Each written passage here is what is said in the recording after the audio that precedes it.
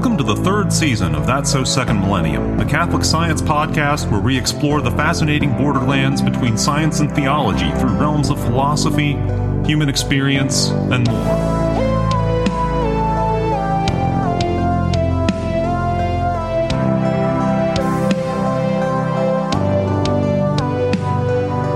Welcome back to episode 130 of That's So Second Millennium.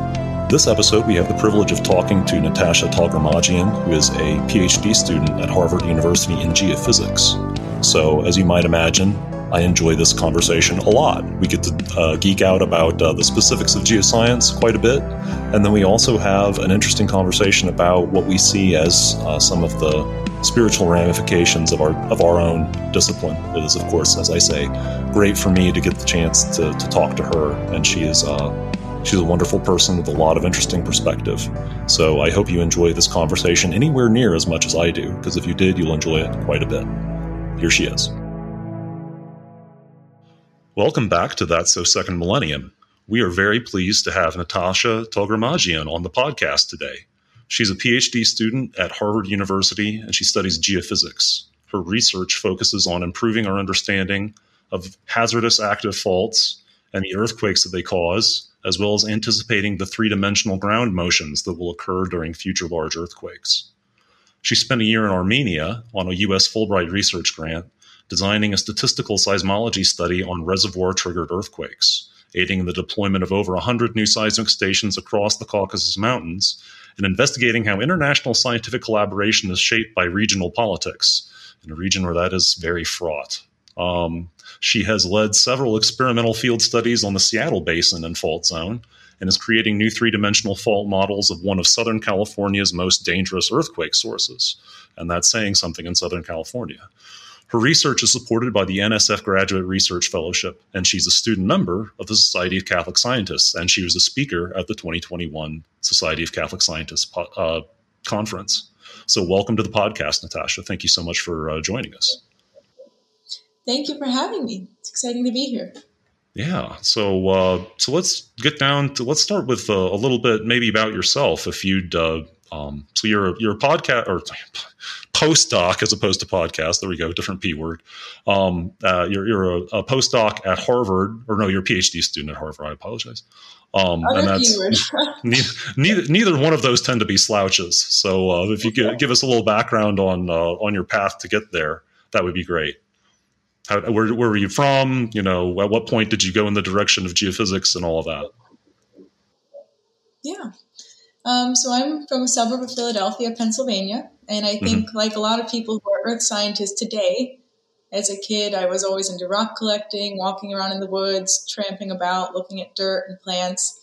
So then fast forward to college, I attended Boston College, and I started out in physics because I was just very interested, and it seemed like a pretty direct key to the universe in a way. But after a while, I felt a visceral urge to spend more time outside. So I made my way to the earth science department, looked at a few classes, and from there, that's sort of history. I ended up in geology and geophysics. I did want to find a way to marry the geology and the physics, and that, of course, is geophysics. But particularly compelling to me was the fact that geophysics has this pretty strong, direct path to address one of the more terrifying aspects of being a human, which is earthquakes. And again, that plays out in different places. So in a place like Pennsylvania, it's not something we really deal with, but other places, it's a really life-defining aspect of living there. Then I had a lot of great field experiences throughout college. I was living in New Mexico and Guatemala and Armenia for different summers, meeting a lot of different people and communities who again, all these very diverse communities are tied to each other in the fact that they experience geological hazards. And that's one of the most compelling aspects to me of earth science, again, is how it unites us as inhabitants of this planet. Yeah, absolutely. Of course, you're preaching to the choir here because, of course, I'm a mineralogist, but nevertheless, I'm also a geoscientist. And all that's Right. it's a beautiful thing. We're all the Earth is something we all have in common. We have very few of us have spent any significant time away from it at this point in human history. Yeah, anywhere else. Exactly. Yeah. So you work on seismology at Harvard. Do you have? I mean, you've mentioned Armenia and both in the introduction that you've done work there and you've talked about visiting there. Do you have Armenian ancestry? I do not. So my husband's Armenian. Okay, hence the name. There you go. Okay. But he's American Armenian, so we met in college, and we both ended up doing research there. Okay. At the same time, but no ancestry. Okay. So what does he do? So he's currently in law school, and he's doing a joint degree in urban planning. Okay. And his research there was focusing on the Syrian Armenian refugees who were coming from Aleppo after the war that was there in the early 2010s. Yeah. Wow. How they could reintegrate. Again, because they're ethnically Armenian, but they were expelled from historic Armenia with the Armenian genocide in 1915. Right. So fled to Syria, and then they were sort of expelled again. So it's half a homecoming, but half a, you've never lived there, but you should have this sort of cultural tie, and you do share the language, even if it's dialectically different. So he was working on that. That's a powerful, traumatic experience to go through again. I mean, with their families probably carrying some of the residual effects of the genocide, which one of history's awful episodes. Right. Yeah. Right. Well, I'd certainly want to, for the listeners who haven't had the chance to experience your talk, I would certainly recommend to everyone to go to the Society of Catholic Scientists website and look up the 2021 conference and watch the video of your talk, because it was a great and fascinating talk, as they mostly were. It was a great conference. So I'd like to talk a little bit about the subject matter as an introduction to that and sort of encouragement for people. So there was, as I recall, there were, from looking at my notes and remembering the talk, there were two major elements that I came away with. One was that Catholic priests and Jesuits in particular were responsible for creating one of the great seismic networks in the early to mid 20th century, which is something that very few people really understand as something that Catholics have contributed to specifically. And then also, again, talking a lot about the history of large lethal earthquakes. So do you want to maybe elaborate on that a little bit for the benefit of our listeners? Yeah, so you're right. The Jesuits were actually responsible for developing the first continent-wide scale seismographic network in the U.S., in North America. And before that was largely in the early 20th century through the mid-20th century. But before that, they had established seismographic stations on the furthest flung corners of the Earth, from Madagascar to Beirut to places in China, the first seismometer in Ireland. And a lot of this came directly out of the Jesuit sensibility of sort of being God's Marines, taking the Christ's message to the frontiers in many aspects. And they also had a very strong educational emphasis. And to do their educational outreach, they had to be practice experts themselves. So they, since their founding in the 1500s, quickly became very skilled in seafaring, navigation, military science, mathematics, physics. So all these things sort of in confluence led to them being very geographically dispersed, very scientifically oriented, and they established most of the first natural observatories in many places in the world. So fast forward to North America, the early 1900s, there are a few Jesuit colleges established in the United States. And they found themselves uniquely primed to take on this very necessary sort of charge of duty in seismology at that moment, because particular to instrumental science, you need to have well-calibrated instruments recording signals at different places in order to use those signals in concert. So they knew we already have this network everywhere from Spokane to Ohio to Washington, D.C. So they scraped together their funding and established North America's first seismic network. Yeah, and that's it's one of those things that it's in some ways it's sort of the dirty work of science, doing the work of getting, building out the infrastructure in order to do really systematic stuff. And then, once you have that, you have the ability to do things you just couldn't before. But yeah, I mean, I remember, 20 some years ago when I was an undergraduate, studying seismology and hearing about, the Jesuits in, I think, Chile came up because, of course, Chile is on a massive, massive subduction zone with violent earthquakes. A very handy place to have seismometers if you want to understand the Earth and its processes. And then, I think you opened the talk, as I recall, with a discussion of the Great Lisbon earthquake. Was that in the 18th century? Right. Yeah. Right, in 1750. Yeah. Do you want to just talk about a little bit about, the dangers, because earthquakes have obvious dangers, the earth moves, buildings collapse, people die, but there's also sort of less obvious dangers as well. Yeah, I mean, we can start with the Lisbon earthquake, which was termed modern Europe's first sort of natural disaster. Mm-hmm. Europe had made it into this modern age. It was in the Enlightenment, 1755. People felt like they had established some healthy distance from the primitive fears. But then in Lisbon, Portugal, on All Saints' Day, a massive earthquake struck. And it was offshore. So what happened is not only the earthquake struck, and again, All Saints' Day, so everyone was in church, they were praying, they were worshiping, they were gathering on this high Catholic holiday. Earthquake tore down all these churches and buildings, but then an offshore earthquake with significant vertical offset generates a tsunami. Tsunami comes inland, so it feels like this cataclysm. And houses and churches are set on fire as they fall, and the city was on fire for days. So it was very much a sense of reckoning with the natural world, how much power it has and how helpless we can feel in the face of it.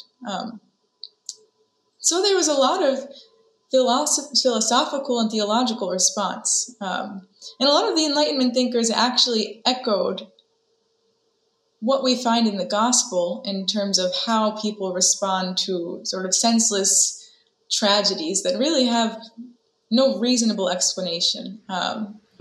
There's a story in the gospel where some Jews are in Jerusalem and they're coming and they're worshiping and they're praying. They're being very devout. And a tower just falls on them and kills all of them. And the disciples are really grappling with this. They're like, how come God punished these people who are doing exactly what he wants? And Christ says, well, that's the whole point. There's no granted access to a perfect life, no matter what you do. Like, we're destined to die. So in the same way, we had Kant echoing this, probably without meaning to. Voltaire, Rousseau, they're saying, how could it be that this benevolent God, how can we say that the babies who are killed in Portugal are more sinful than those that live in London? And that illuminates some of the truths of our Catholic belief and how we grapple with natural disasters. Right, yeah. Yeah, it's amazing how we have to sort of solve these theological problems for ourselves over and over again. That generations so easily forget what people have gone before have already had to grapple with.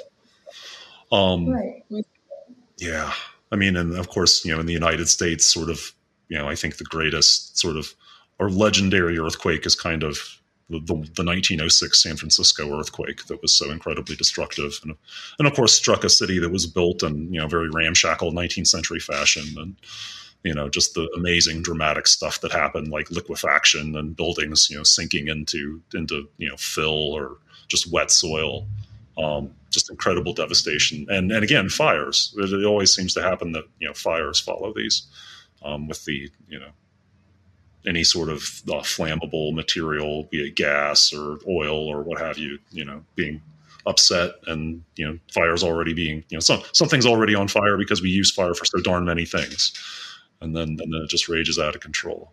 And of course, and then we break water pipes. I mean, it really is like you say, a cataclysm. Everything snowballs. It is really an amazingly frightening thing to live through. So being from Indiana and not having lived through one. I mean, that infamous California earthquake in Northern California reminds me of a fault I'm working on currently in Southern California that is responsible for Southern California's most deadly earthquake, which happened in 1933. That was the Long Beach earthquake, and 120 people were killed. Yeah. And sort of why I'm working on this now is that it actually hasn't had a large earthquake rupture on it since. So we've seen seismology advance so far.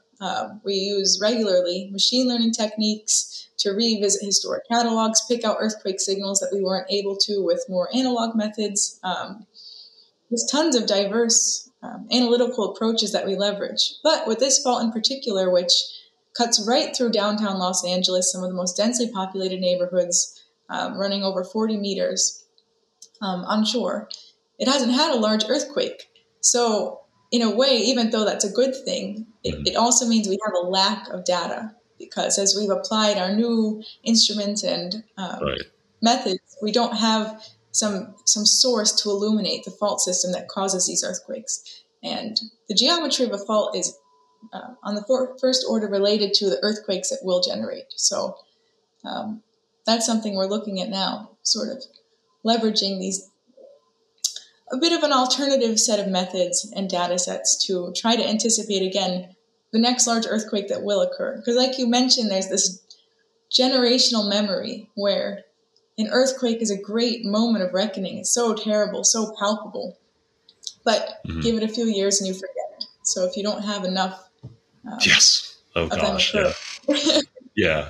It's terrible, true. Yeah, it is so amazing. The Earth's time scale is not our time scale. And it is so hard for us to believe. I was just rereading.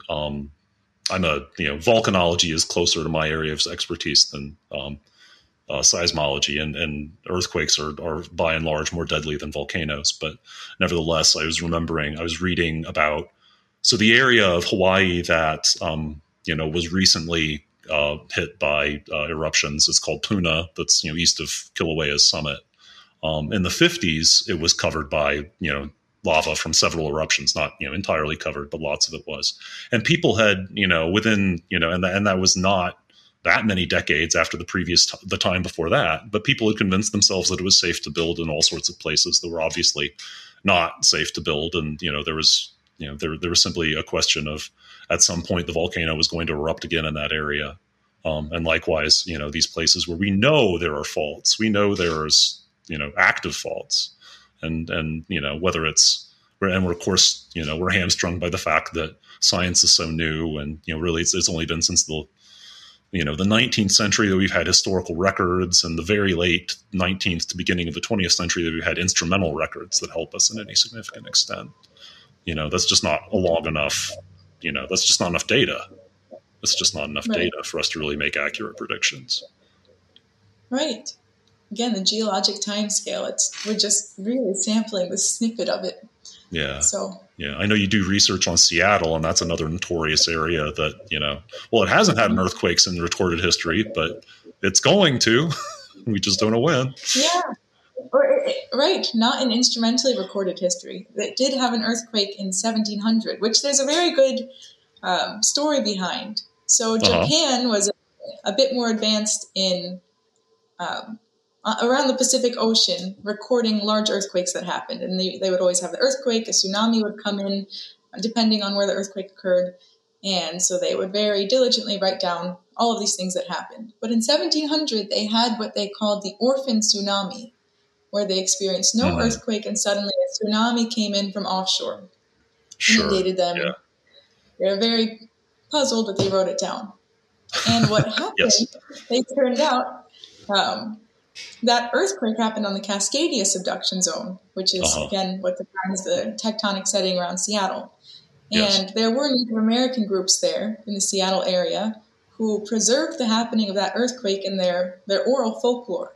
So there's this tale that just the water filled the land, and all of the canoes were swept away, and all of the people were killed, and there were these sort of frozen ghost forest, as they're described, but a forest that's so quickly inundated with water that it immediately dies, deprived of oxygen. So these are preserved today, and They're a sort of field site that you can go to look at earthquake history.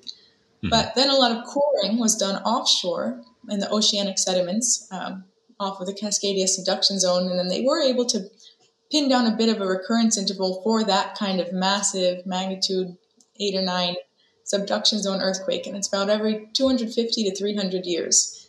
So the last and it's been... it's been about that amount of time. Let's check the calendar. Oh, wait. Oh, darn.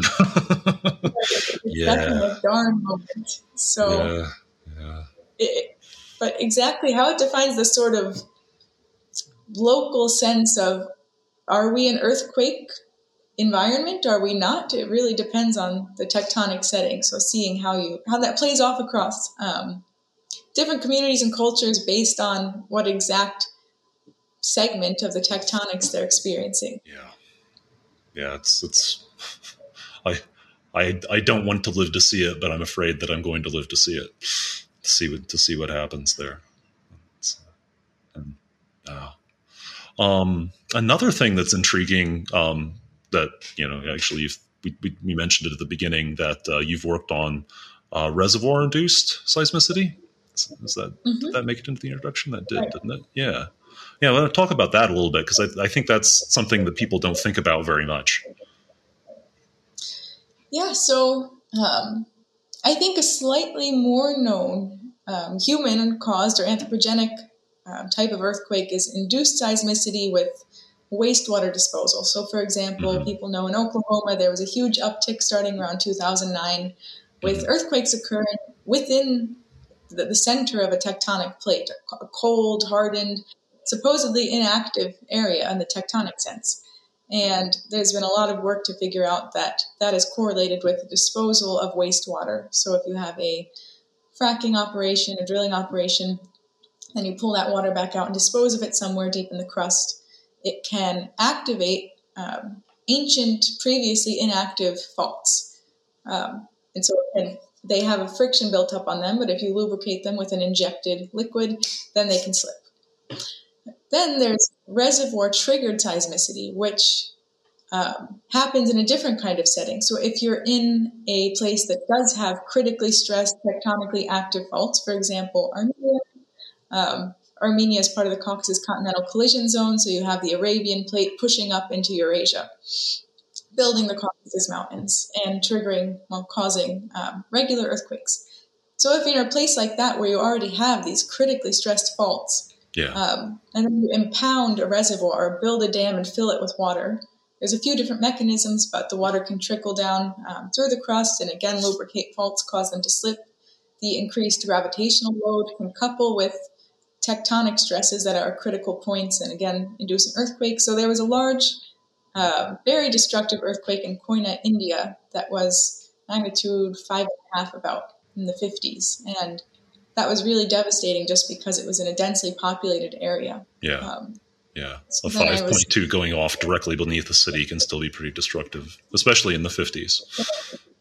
Precisely, right. And that's the thing with earthquakes. I mean, sometimes if you have a magnitude 8 or 9 happen out in the middle of nowhere, nobody blinks an eye, except the scientists who are very interested. Yes. We saw that with the 2019 Ridgecrest sequence, which in California, sort of near the Mojave Desert, this very large earthquake nucleated on a set of faults that had previously been largely unmapped. And so this large, massive, very complex earthquake occurred, but almost no one lived nearby it except the tiny town of Ridgecrest. So thankfully, it's one of those rare examples where it comes in the modern time. You can get so much data and understanding then about Earth processes through it, but you don't have that terrible collateral damage. Yes. Versus a smaller earthquake, if it happens right in a city, it doesn't matter if it's not that big. Yeah. That fault that you mentioned going under Los Angeles where the Long Beach earthquake happened, a 5.5 on that, probably would still be quite destructive. Certainly. Even today, not everything has been built as well as we would like, even though, construction codes have improved since the late 20th century. But yeah. Right. That's the Newport Inglewood fault, which if you talk to scientists in the field, it's much more of a hazard to Los Angeles than the San Andreas is. Yeah. Yeah. The San Andreas has just got the name recognition. Right, the plate boundary. It is a It's plate very famous. boundary. It's important. Yeah. It is good to Yeah, know where those are. As you say, but I mean right. that's more of the scientific interest, like we were mentioning. I mean, so yeah, it is great to be able to have something like the Ridgecrest earthquake where nobody had to nobody had to suffer. We just got the Oh, information. It's great. right. That's the sort of perfect earthquake. Yeah, yeah. So it's like watching a volcano erupt, like off the shore of Iceland, and oh, okay, look at that. That's fascinating, fantastic. And Right, nobody's sheep got killed. mm-hmm. Or it forms a new island. You have those subsea surface volcanoes build a beautiful new island that happened in the 70s, the island of Surtsey. Surtsey, yeah, And it was just this wonderful scientific moment because it created this priorly non-existing piece of land. So scientifically, they also had this natural laboratory to study how life populates land. yeah, Became yeah. protected very quickly. But that touches on an aspect, again, of the sort of Jesuit earth science intersection. Mm-hmm. Father James Scahan, who founded the department where I got my bachelor's in geophysics in Boston College, he got to go and lead this expedition for tens of scientists, NASA representatives to that island. And he ended up celebrating the first ever Mass on that island. A Nice. few scientists ended up wanting to be baptized, so Yeah, that happened yeah, as well. But it was yeah. this very illuminating confluence of sort of natural harmony between how many different dimensions that we perceive God's wonders. Yeah, yeah, yeah. It's watching this sort of creative aspect of the earth at work. Seeing the subcreation, as it were, that the natural processes are implementing. Boy, I'm groping for words today. I apologize. I mean, that's also just having a conversation earlier today where I was commenting that I gravitate more toward the hard rock. Obviously, I'm enthusiastic about volcanoes and mineralogy. I was saying that it's more in touch with God's creative side. Soft rock is, it's in the words of my igneous petrology professor, it's when bad things happen to good rocks. Yeah, Rocks have straight to from suffer. yeah. They weather, they get eroded, they get torn into pieces and chemically changed and hauled into a basin and re-cemented into a new rock. Precisely. They have to suffer a great deal. But yeah. Is there, like, for you personally, how does your faith and your life as a scientist sort of what points of contact do you have there? I mean, and frankly, what difficulties do you have? Well, there's a lot of strong motivation that does come from my faith. As we've thoroughly discussed, earthquakes are just one of the more terrible aspects of humanity, not only because of, in one fell swoop, how many lives are taken. I mean, you look at the death tolls of earthquakes, and they can be often in the tens of thousands, sometimes hundreds of thousands. Yeah. It's just massive loss. I mean, the all-time champions are like earthquakes in China where 500,000 people died, I think. Yeah, I mean, China has terrible, terrible earthquakes. And a lot of the living spaces are not built to handle them. So really a large loss of life. And coupled with that is, again, the sense of how beyond us they are, how beyond our control, but also the geologic timescale. Just the factors that are at work and causing an earthquake are very humbling to the human sensibility. So in the Jesuit sense, you're sort of called to be men and women for others. That's what we talked about a lot at Boston College as students. And so, again, if you can use your work to do something that improves the lives of others, that's generally a good thing. But also there's a great mystery to the earth. I mean, it's our human home, but it predates all of our humanity. Just the pure billions of years of age that it holds. And it's just this very endlessly deep way to explore God's creation. I mean, we do a lot of belief in earth science too. For example, the Earth's core. We've never seen it, but we believe it's there. Yeah, there We are never reasons to handled believe it. it's there, but boy, yeah, we haven't seen or touched it.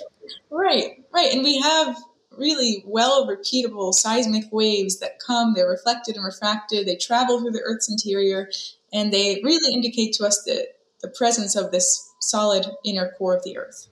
But Yeah, there's a bit of belief. There's really a lot of mystery and like ways you need to apply your rational faculties that I see paralleled in faith yeah, that are in earth science. And for me, it's a very harmonious sort of enterprise, the way they come together. yeah, So yeah, yeah. I mean, it's something I reflect on frequently. That it's not, there can be a way of talking about faith. I almost think I've heard, Bishop Robert Barron, criticize this heavily, and justly, I believe. But there's a way of talking about faith, and it can be in Catholic circles and definitely in Protestant circles that we believe despite somehow, despite logical evidence. And that's like, I don't think you can read the New Testament. Like, what does Jesus say? It's like, if you don't believe me, believe the works that I'm doing. Look at what's going on and then judge for yourself. But right, that's not inconsistent with a scientific enterprise and this whole, as they call it, the conflict hypothesis, or the conflict, outlook between science and religion is really artificial. And I think Chesterton said something about, it being really bad. Basically being bad scriptural exegesis colliding with, bad science at the same time. right, completely, completely. And we have these rational faculties, and there's this idea that faith is quote unquote ancient and science is quote unquote modern, and it's Right. no. The laws of physics, the laws of chemistry, our biological realities have been set in motion since the beginning, and Yeah. the more we use science to uncover our reality, is the better we're getting a little bit at understanding God's creation. But they've all existed before our sort of proud idea that we're figuring it all out. Right. And who was the theorizer of the Big Bang? Was Father George Lemaitre. He was a Catholic scientist, and the reason it was called the Big Bang was they were sort of making fun of him. This Big Bang that got like so many things. Yeah, we wind up sticking with the pejorative name that it got initially given by its enemies. Yeah. Right. But he was one of the closest friends of Einstein, and they really worked out so much of our currently held theories on the nature of our existence and Earth and beyond. So, to me, they're in complete harmony, and I think it's a just sort of popular discourse these days to think that they're separate. Yeah. It's fashion. It's more like long running intellectual fashion, and it's right. I don't know. In my own reading of history, I think the people, the giving scandal, wealthy, corrupt, bishops and prelates and aristocrats and kings claiming to be Christian and not living that way, that have, they've got a long legacy and a lot that I think in their, from the perspective of eternal life, they realize they have a lot to answer for, I think, unfortunately. Every human you encounter is an imperfect representation of whatever they say they stand for. So that is a very, very true statement. And it's very easy to point to a bad example of a person rather than point to the source material that we're all trying to follow, but we all, inevitably fall short of because we're fallen. So yeah, exactly. Yeah, that constant. There's some sense that I don't think we can really get rid of, nor should we, that there is some sort of ideal and that we're all imperfect. We imperfectly participate in that ideal in some way. Whether from a Christian perspective or from a Platonic perspective or any other philosophical outlook that you could. Yeah, we've covered a lot of interesting ground there. Well, I think it would be great to sort of bookmark the possibility of, having a discussion again, and, maybe, whether it's one-on-one or part of a group. I'd definitely love to renew the conversation at some point. That'd be wonderful. Well, it's been a beautiful conversation. Yeah. And wish you very well on your trip and your continued work and study. And we'll look forward to seeing you again. Thanks for listening to this episode of That's So Second Millennium. TSSM's audio producer is Morgan Burkhart. Our theme music, Igneous Grok, was composed and performed by Vin Marquardt. For my co-host Bill Schmidt, I'm Paul Giesting. Until next time.